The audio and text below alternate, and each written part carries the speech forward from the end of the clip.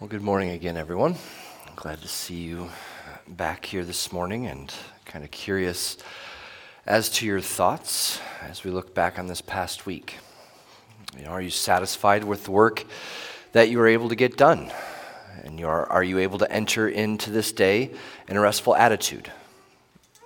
Or are you perhaps still thinking about your to-do lists or thinking about what you have to do for tomorrow? Tomorrow has enough trouble of its own, or enough worries of its own. So let's just focus on what we have for today. As we go through this series, I hope that we're putting into practice what we're learning. And as we're talking about rest, one of the things that I heard the most of yesterday with Gail's family was how comfortable these chairs are. And how do you keep your people awake during the service? So even though we're speaking about rest, remember there's still 3 pillows in my office. You can always fight over them if you're tired. But as we speak about rest, we want to understand a little bit more about what that means. And we want to dive into that. And when we think about rest and we come into our Sundays to worship and to celebrate our Lord and Savior, we think back on our week. We think about the week that we've had. We think about the work that we were able to get done. And when we look back on this week, it was hard in a lot of ways. We shared grief with some families. Loss is always difficult to go through. It takes up our focus in a lot of different ways. And it makes it a little bit more difficult to understand how those principles come about, because it gives us a different perspective on life. It helps us to see that end goal in terms of eternal rest a little bit more. Last week we explored some definitions of rest and the Sabbath. And we looked at how they're different a little bit, but also how they are tied together. And we focused on the Old Testament texts, and we broke down some of the traditions, and we challenged some of our own views of the Sabbath and keeping it holy, pondering what that means in a New Testament context and how we treat the Sabbath. Afterwards, it was probably some of the longest fellowship that I've been a part of. I think it was 15 minutes before anybody came to me at the door. There was conversations that were happening. There was fellowship that was happening. There was questions. There was Bibles that were opened, and it was all awesome to see. Today we're going to be continuing this breakdown of the Sabbath, but we're going to be looking at it from the New Testament texts stemming from Matthew chapter 12. Now, Matthew chapter 12 is an identical passage to Luke 6, which we went through a couple of years ago. And this week I went back and I went and listened on the podcast to that message. If you're interested, it was around number 77. I'm one of those people that don't like to listen to my voice on recording. I'm usually flabbergasted when people come to hear me speak because, it's just that thing that happens in your brain. But, in that message, I had gone back in the Old Testament texts, kind of similar to what we did last week, and we built up the understanding of the Pharisees in terms of their definitions and understanding of work, and watched how that progressed through the 10 Commandments, all the way through the prophets, and even into some of the intertestamental period. And we looked at how the Pharisees would have approached what Jesus and the disciples were doing.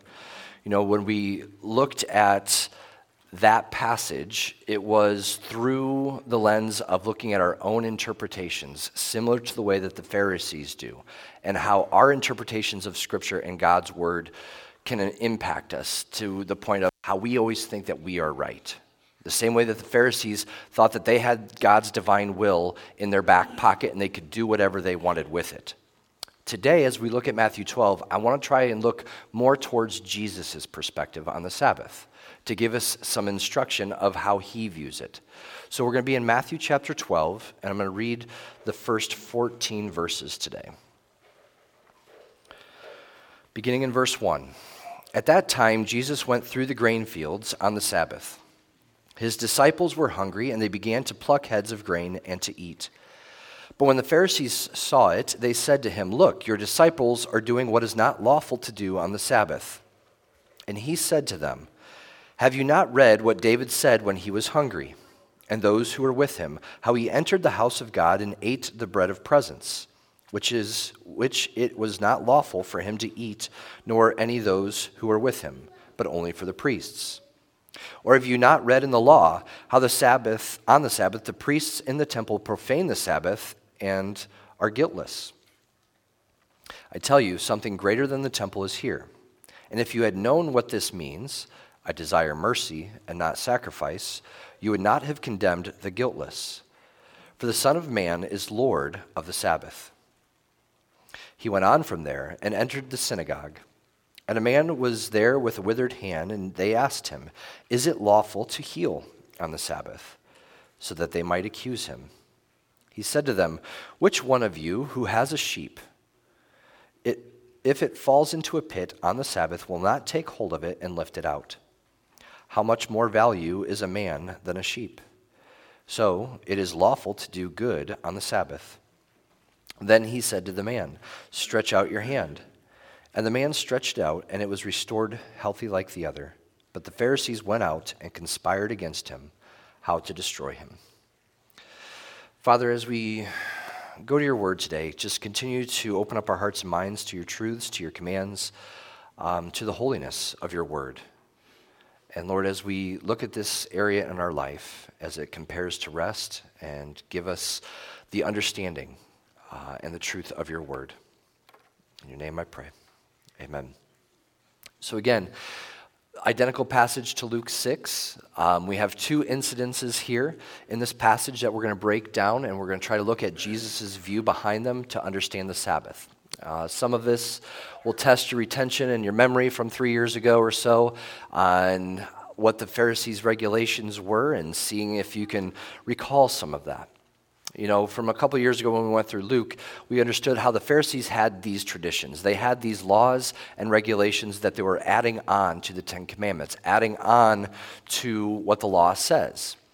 And in a lot of ways, this was done to help them understand what work is. They were defining it a little bit more. They were trying to, in essence, control it. They were trying to be Lord of the Sabbath, where everybody had to bow down to what they were saying and what they were doing.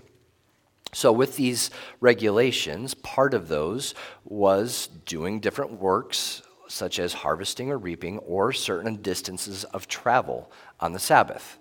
So here, as we open up this chapter, we see how Jesus and the disciples are traveling. Now, we don't know how far they're traveling. We don't know if the Pharisees have been following them this whole time, marking down the cubits to make sure that they only go a certain amount of distance within the regulation. We just see that Jesus and the disciples are traveling. And as they're going through, they pull off some of the grain heads, and they eat that. Now, that's allowed to do by the law. Deuteronomy 23, verse 25 says, "If you enter your neighbor's grain field, you may pick kernels with your hands, but you must not put a sickle to their standing grain." So generally, this would be along the paths that they're walking, and they would just pick something off of the headlands. Headlands, they don't produce the best crop as it is, and farmers, by the law, would leave 10% in their field for the poor, for the animals. So they were able to just go ahead and pick a little bit and glean from that. The Pharisees see what's happening in front of them, and they're indignant about it, right? But they don't go right to the disciples. They go to Jesus, and they accuse Jesus because of what his disciples are doing. And they're saying it's unlawful because they're viewing this as harvesting or as reaping. Now, I know you don't have as many wheat fields here in Iowa, but there's been many summers where I've been walking through wheat field in Ohio, and I've had to pull off the heads of wild onion plants. Because if those get into your grain, it just takes the value of the grain down. And you'd put them in a bucket and things like that. And you'd go through and you would just take a little bit of the grain off and just do this. And then pop it in your mouth. And then you're able to have a little snack. You're able to chew it. And they're like so tiny that it's not much at all. I don't view that as harvesting. Now, if they took a sickle to it and they tied it up and they put it on a tarp or something like that, and they were winnowing it with some pitchforks to get the chaff away, that's more of the harvesting. But the Pharisees are looking as this is work. So it's kind of a simple charge that's coming against the disciples. And as their representative or their actual target, they go to Jesus. And Jesus addresses the main problem that's coming from them, where they're relying too much on their own laws and their own regulations. They were looking towards something called the Mishnah. This is the rabbinical code. So these are all of the rules and regulations added on to the law that come from the rabbis over time. And Jesus comes back to them with Scripture, because they're holding this rabbinical code over what the Word of God says. So Jesus comes back with Scripture, and he gives two instances: David and the bread of presence, or the showbread, and then how the priests are doing their duties even on the Sabbath. So within these two passages, these two thoughts, it kind of makes you stop and think. It's a classic approach that Jesus takes. We talked about it a little bit last week. It's a classic form of whataboutism. Now, generally, this is me. For me, I don't like whataboutism. It's my confession. Right or wrong, I just don't like it. Because many times when I hear those types of things, I usually assume that the person isn't coming from a good place. Because normally when we have these types of discussions, it's more so who's right. What do you do about this verse? Well, what about this verse? What about that verse? What about this verse? And again, behind all of that, those types of encounters, it's not always the healthiest environment. It's more so about being right. Now, it absolutely can be a good thing in terms of discipleship and bringing some different things into question. You know, Jesus challenges the Pharisees like this all of the time. He challenges them with the Word of God. So maybe I need to grow in that and be either a little bit more gentle or a little bit more bold in how I approach those types of things. Because again, when you're in a place of discipleship, when you're dealing with somebody who might be blinded by themselves, may not know what's right or wrong, it can be a very useful tool to allow something to come into their mind and allow the Spirit to convict them of what they're going through. But again, many times, that's not how it's being used. It's instead being used as a club. So for the Pharisees, Jesus is simply pointing out passages that they need to give an explanation for, that are found in the Scriptures, that they are supposed to be proclaiming themselves. Instead, they're going around and they're proclaiming these rabbinical codes, and they're putting heavy burdens on the people. Now, with his response, I want us to see that Jesus is not taking this lightly. You know, it's not like he's not honoring the Sabbath. He's not this big rule breaker. But instead, Jesus understands what the Sabbath is about. In a parallel passage, in Mark chapter 2, verse 27, Jesus says that the Sabbath was made for man, not man for the Sabbath. So the Son of Man is Lord even of the Sabbath. You know, Jesus constantly challenges the status quo, and he usually did so and showed them something greater. You know, the Sabbath is made for man, not man for the Sabbath. It's a curious phrase.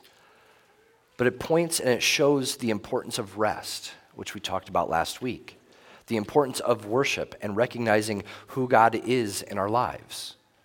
And Jesus is sharing this understanding of the Sabbath, how it was made for people in order that they might rest and rest in him. Now in Matthew 12, in verse 6, he says, I tell you something greater than the temple is here. And this week I really zeroed in on this phrase. You know, when you're reading a book or you're listening to a podcast or a sermon, there might be something that stands out to you that just catches your eye or catches your attention, and then you lose the next 5 minutes and you don't even realize what was going on because you're dwelling on what was said and you're contemplating that. Happens all the time. But that phrase really stood out to me this week. You know, I tell you, something greater than the temple is here. For the Pharisees, they're all about that temple life. That was their pride and joy. That's what gave them power. That's what gave them significance and prominence. They lived for that. So much so that they were missing the truth. They were missing so much because they thought of their positions within it. They were thinking of themselves rather than what they were to be about. In our lives, we can see those similarities. We can elevate things higher than they need to be. You have your usual suspects of work, money, hobbies, things. But But we can also come to church and we could come for our friends. We could come to experience this awesome building that we built. The coffee, the fellowship, the music, the pastor, these comfy chairs. But I tell you, something greater is here. And that's Jesus.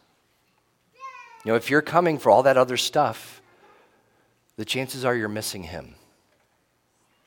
I can come each week and tell you all about Jesus, how cool he is, what he's been doing in my life, how great that is for me. And I can show you all these verses and tell you all about him and sound just like a salesman. Or the way that we design our service, our worship time, our prayer time, our message,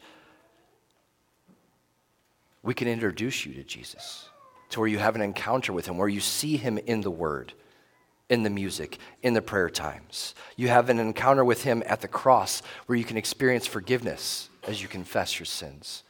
You can see him on the throne as he is the Lord of your life. I never want to be a salesman up here. I want our worship to be authentic and genuine because we understand who he is, that he is the central focus of what we do. We want to dive deeper into the person of who he is so that we can worship him together and find rest in him throughout our life, because that's what his word says. Not because, it's my best life now. Yeah, you'll have your best life now in Jesus. But shooting for the rewards isn't the goal. Shooting for him. Anything short of that is missing the mark. You look back at the examples that Jesus gives. David and the priests. They're serving God first and foremost in their actions. And they're hungry, so they get something to eat. Here the disciples are walking with Jesus. They're serving alongside of him, and they're hungry, so they get something to eat. The disciples are with Jesus, who is greater than the temple. Then you compare that to the Pharisees, who are worshiping their power and their position within the temple. They have forgotten their first love. They've forgotten who they were to serve, and they are instead living for themselves. Many times as we come to church and we just hear about Jesus, we can make ourselves feel better for some brief moments. But then we get back into our week, and we get back into sin patterns, we get back into ruts, we get back into patterns, and the emphasis is on us. The emphasis is on what we want to do and how God needs to meet our desires because, he's God, he should do that for me, right? Instead, we need to dive deeper into humility and what it means to rest in him. Jeremiah 29, verse 13 says, "Seek me with all your heart, and you will find me." All your heart. Not just a portion of it, not just that part that says I'm saved and I'm good. All your heart. Verse 7 of Matthew 12, Jesus quotes Hosea 6:6. "If you had known what this means, I desire mercy and not sacrifice." It's the second time that he references this verse. He does it also in chapter 9, verse 13.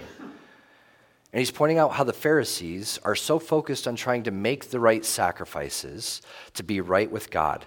So they're trying to, through their works, through their own efforts, be right with God, thinking that they're fulfilling the law. But the law was put in place for our transgressions, as Galatians 3 tells us. The law is there to show us our sin, to show us our need for salvation, to show us that we have all sinned and fallen short of the glory of God. That law is there as a place marker until the Savior comes, who must be received by faith. Many times when we're thinking about ourselves and our faith, we tend to go back into a works mentality. When we think about how everything should be for us, we get quickly drawn into the same attitudes that the Pharisees lived by. The Pharisees taught that the ritual law was just as important as the moral law.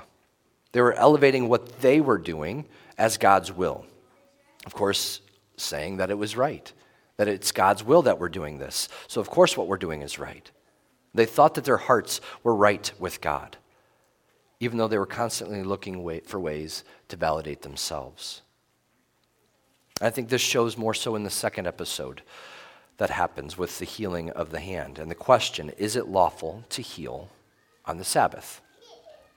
And Jesus, again, simply points out another thing that they were doing. A common practice that if you saw one of your animals in trouble, even on the Sabbath, do you help it out? If it's injured, if it's stuck, if it's in trouble, do you work to get it out and to get it free? And of course, that answer was yes. How much more so would you do for a human? Now, Jesus is pointing out that you would much rather help your animal than you would a brother and sister, a fellow Israelite. Because you have all of these people who are demon-possessed, who need healing, and that have needed it for years, yet you have done nothing, Pharisees. You have not done what you needed to do. And I think that if you ask that same question in today's culture, where animals and pets are a part of the family, you would definitely get a quick yes. You save that animal, even more so than a human's life. And the main point in Jesus' understanding here is mercy and compassion. It goes back to this Hosea 6:6 verse, where Sabbath laws need to be interpreted with mercy rather than strict adherence to the rituals. So his understanding revolves around doing the will of God, and he's changing this understanding of work to doing good. Is it lawful to do good on the Sabbath? And then you know how Jesus defines good later in the Gospels. He says only God is good. So his definition of goodness revolves around God and doing God's will. That needs to be our basis. Again, the argument of God's will, both sides of an argument believe that they're doing God's will. But as Jesus uses this verse from Hosea, he's saying that compassion is the better guide to what we're supposed to be doing and what we are supposed to be about. We are to have mercy in our behavior. We are to have mercy in how we respond to others, not necessarily be guided by these rules that are defined by the legal experts because they're just wanting to validate themselves. What is the heart of the passage? The Sabbath is being misinterpreted in a way that sets these rigid rules. If we look at our faith as a set of rigid rules, oftentimes we can look to the scriptures for our answers, which is important to do. But again, like we talked about last week, sometimes we're only going to those certain scriptures that uphold what we're already doing versus looking at the whole counsel of Scripture. Jesus is teaching the Pharisees that they're overlooking compassion, they're overlooking mercy for their own gain. So we have to ask that same question of ourselves. Is that how we are interpreting the Scriptures? It's within this rigidness that I want us to see that the heart of Jesus and some of his perspective really shines. Because Jesus is responding to the burdens that are being placed on the people by the Pharisees. He sees the state of faith that's going on within the people of God, and he's not pleased. So he's giving them an alternative. He's teaching them with authority. He's been healing many people. He's showing compassion to the outcast, to the least of these. He's showing mercy to the people who are in trouble and in need of help. People have been afflicted for so many years, and they have found no rest. The Sabbath was and is to be a day of rest, where the people can celebrate and worship the goodness of God. But they have been burdened by the Pharisees in so many ways. Now, Jesus has a teaching right before this in Matthew 11 that I want to look at with you. In Matthew 11, verse 28, he says, "Come to me, all who labor and are heavy laden, and I will give you rest. Take my yoke upon you and learn from me, for I am gentle and lowly in heart, and you will find rest for your souls. For my yoke is easy and my burden is light." So in direct comparison and contrast to what the Pharisees are doing, you see the yoke that Jesus is presenting compared to the burdens of the Pharisees. And he gives an invitation for all those who are weary, who are burdened, to come to him, that there is rest in him. To those who are weary, to those who have struggled long hours and worked hard under oppressive loads. Life is oppressive because of sin. Sin bears down on us. And it's a burden for us. It's something that the Pharisees are also adding on in terms of their regulations, in terms of the yoke that they're teaching. Matthew chapter 23, verse 2 and 4 says, the scribes and the Pharisees sit on Moses' seat. So do and observe whatever they tell you, but not the works they do. For they preach, but they do not practice. They tie up heavy burdens, hard to bear, and they lay them on people's shoulders, but they themselves are not willing to move them with their finger. We should all practice what we preach. It should be a goal that we have in our life, but even more so leaders. And this is hard because we're humans and we fail. We fall at times.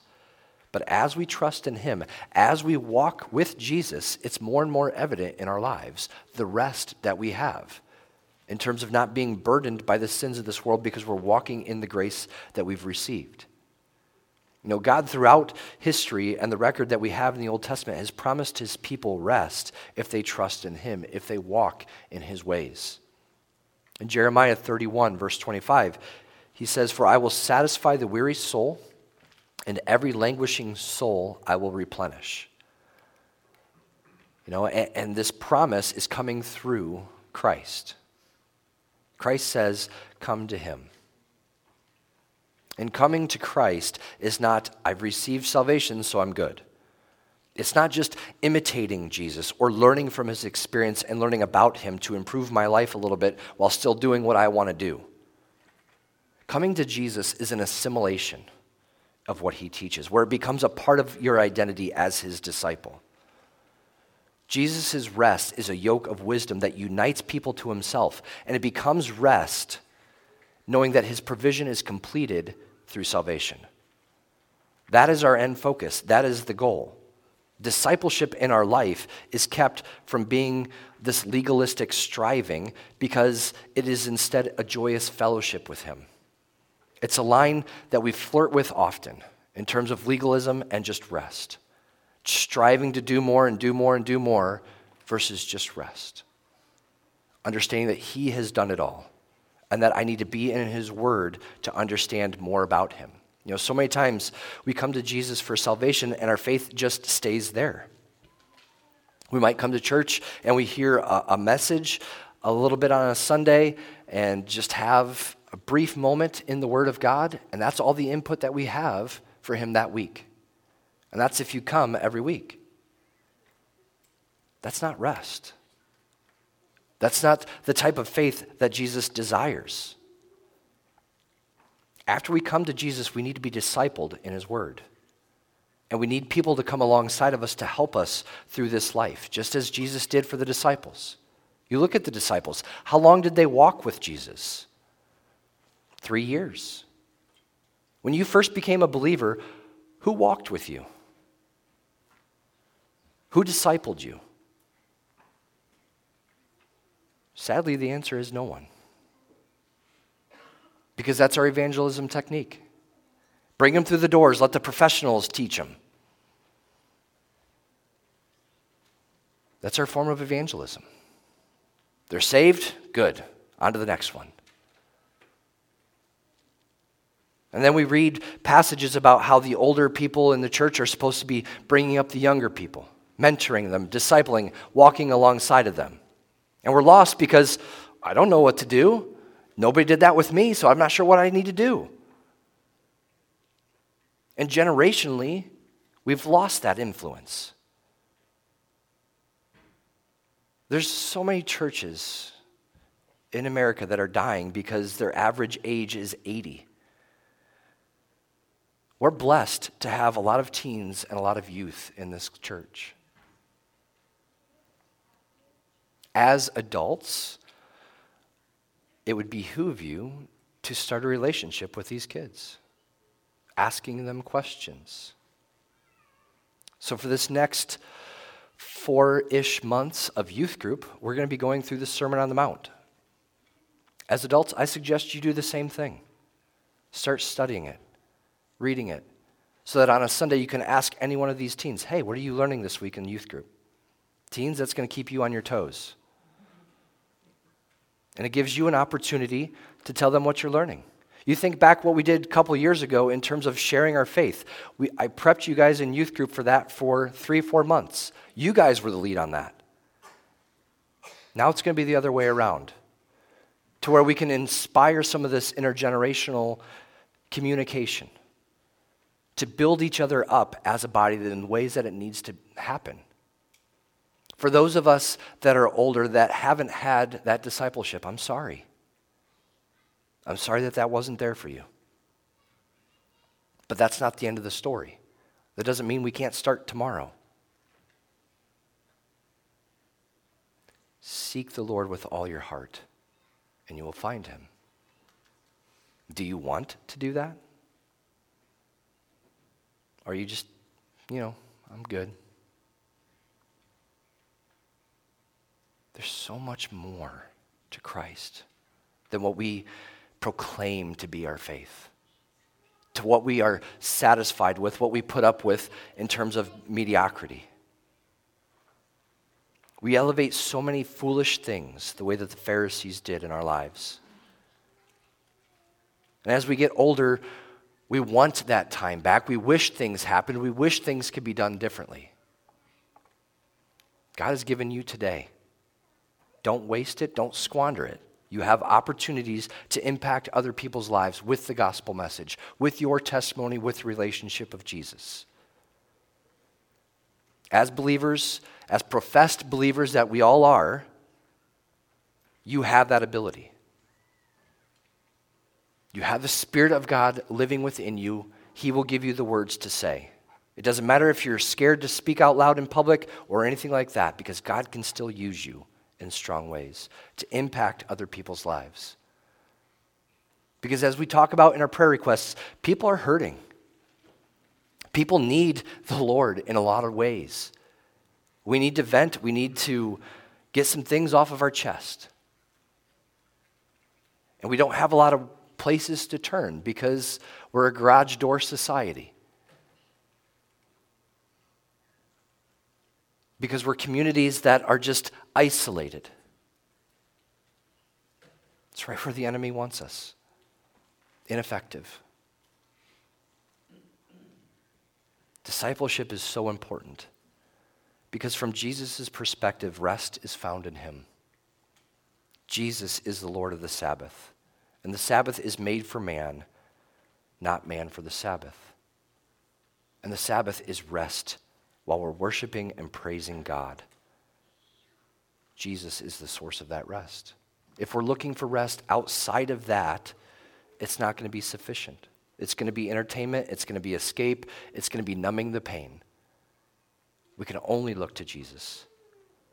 Only his grace and completed salvation give us the rest that we're desiring, to where the troubles and the worries of tomorrow fade away because our hope is in our Savior. Because our hope is in the salvation that will come, and we will be glorified with him. If we're focused on doing good and having compassion and mercy for others, it sums up the law and the prophets as Jesus said. Love the Lord your God with all your heart, all your mind, all your soul, and all your strength. And love others as yourself. As brothers and sisters in Christ, we have to come alongside of each other.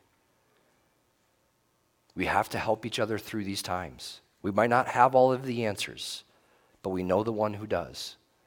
So we need to spend time in the Word to seek those out. We need to start seeking the Lord with all of our heart, not just on Sundays when we have our nice fancy clothes on, but in the trenches, in the warfare where sin is prevalent and the enemy attacks nonstop. It's a battle, and we need to be prepared for it. Let's pray. Father, as we continue to dive into your truths, Lord, continue to convict our hearts and minds.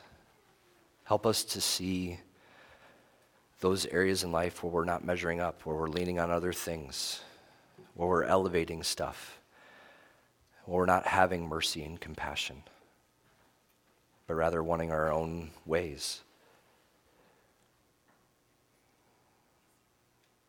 Lord, for those of us that are just in hard sin patterns, I pray that your Spirit can just convict us, that we can know your forgiveness, your healing hand, that we can have that confirmation and affirmation from those who keep us accountable, our brothers and sisters in Christ, that we can come together, that we can worship you, that we can celebrate your salvation, that we can celebrate the grace that we've received, and that it can be lived out in our lives on a daily basis. Lord, we are troubled. We are riddled with fear and anxiety. We're in a nation that is divided, and the enemy is just attacking on all sides. In the middle of all of this, Lord, we are told that you calm the storm. We are told that we can find rest in you. So, Lord, I pray that it wouldn't just be some theological idea, but that we would be able to experience your rest today. That we can rest in the truth as we're trusting in your ways, in your words. That we can rest and believe firmly what you have said. And that fears and anxieties would wash away. That we would live our life convinced fully in the hope that we have in you. And that hope in us would be able to be seen as a light to those around us. We'd be able to share our testimonies, that we'd be able to share who you are, and not just tell people about you, but take people to you. Lord, I thank you for the grace that has been received. I thank you for the offer to come to you and find rest. And I pray through the hardships of life that you would continue to hold us, that you would continue to comfort us, and that you would continue to be firm, that your ways are holy and our ways are wicked. Help us to see the truth of that statement. Help us to see your goodness and your mercy. But do not allow us to just think that we only get the benefits. Lord, you are in the process of changing us into the image of your Son. And I just pray more and more that we can lean into that and what that looks like. Help us in the sanctifying process to obey, to trust in you, and to be in your word. Help us to come alongside of each other, to disciple one another in your truths instead of in the ways of this world. Lord, we thank you for your Son. We thank you for the cross and the forgiveness of our sins. As unworthy as we are, Lord, we can only humbly bow our heads and praise you. In Jesus' name I pray. Amen.